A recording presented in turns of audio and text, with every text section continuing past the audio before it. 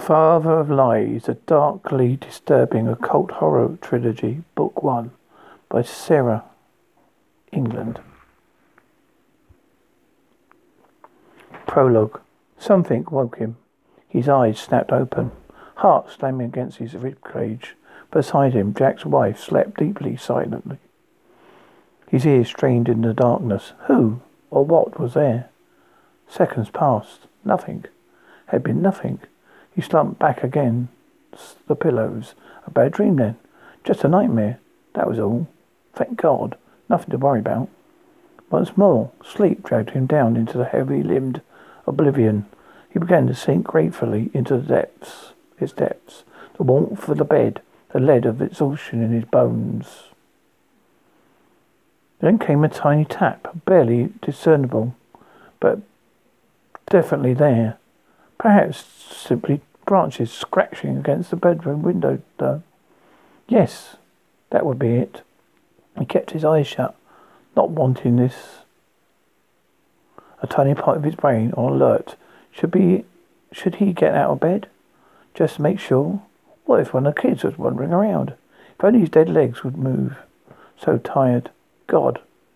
It was unbelievably dark in there. In here. Was it usually like this? Such blackness?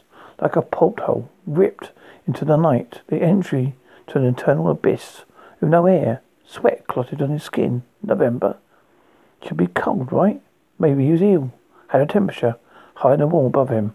The time glowed in digital green. It's 3 a.m. precisely. 3 a.m. I'm wide awake. Just like old times, being a junior doctor on call, waiting for the news of a post-op art patient. The subconscious always on alert for the bleeper. What if they overlooked an internal bleed? What if the lungs are filling up with blood as he slept? You never switched that off. There, it came again, quite distinctly this time. 3 sharp taps on the window pane, directly next to his right ear. Let me in. 20 feet above ground. He tried to sit up, to reach the lamp, but nothing happened. He tried again. This time, to lift his own right arm, but his limbs remained as heavy and unresponsive as that of a corpse. Oh God, a stroke. Paraplegic. What the hell was going on? He couldn't move. A sharp intake of breath lodged like a nut in his thorax, swelling, choking. His lungs grasped for air, as once more he attempted to force himself into a sitting position. Couldn't breathe out. Couldn't move. A nightmare, okay? This was just a nightmare. A bad one. The digital clock flicked to 3:01 a.m. A fresh wave of icy sweat surfaced all over his body, which remained pinned firmly to the bed.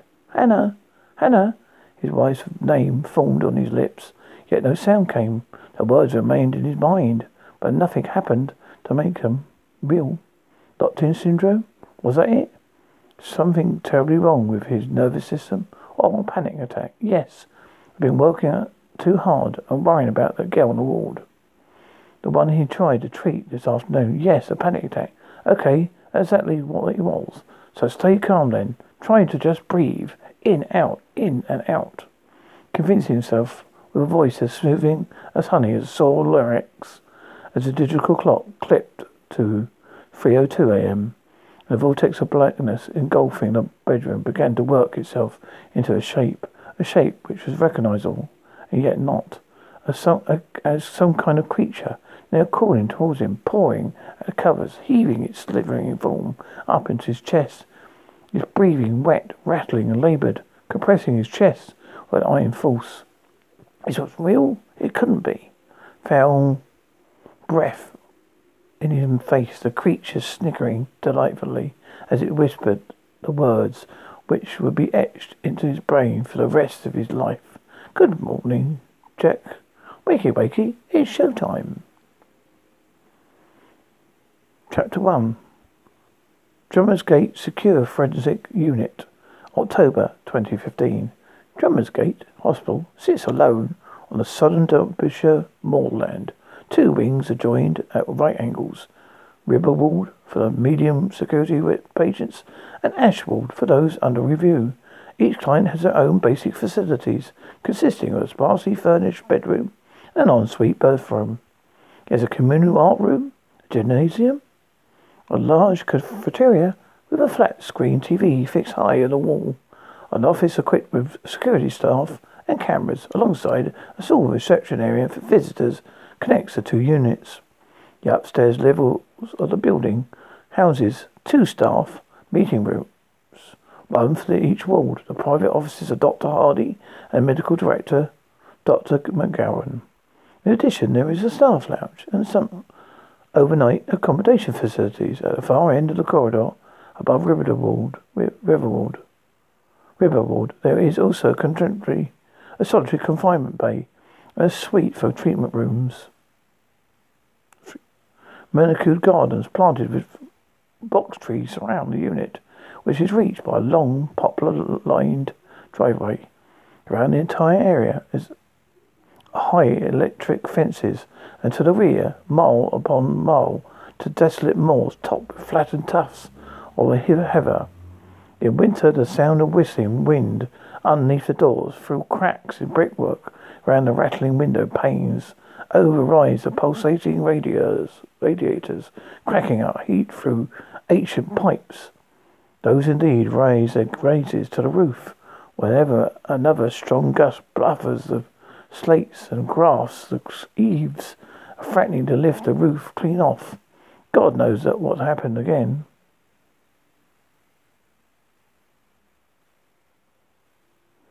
With each of the 10-unit beds are the female patients, listless yet restless, dull-eyed and caged. Most are here for innumerable years, while society tries to work out what to do with them.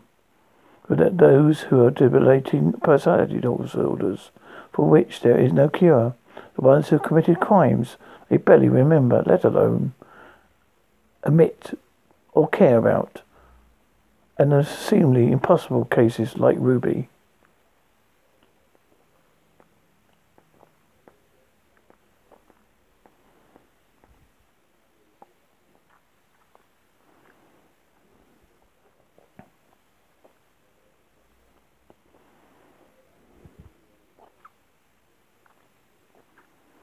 You've been listening to a sample of Father of Lies, a darkly disturbing occult horror trilogy, Book 1, by Sarah England. Available on Amazon.com. Kindle, $2.57. Paperback, $9.64. Audio CD, $24.76.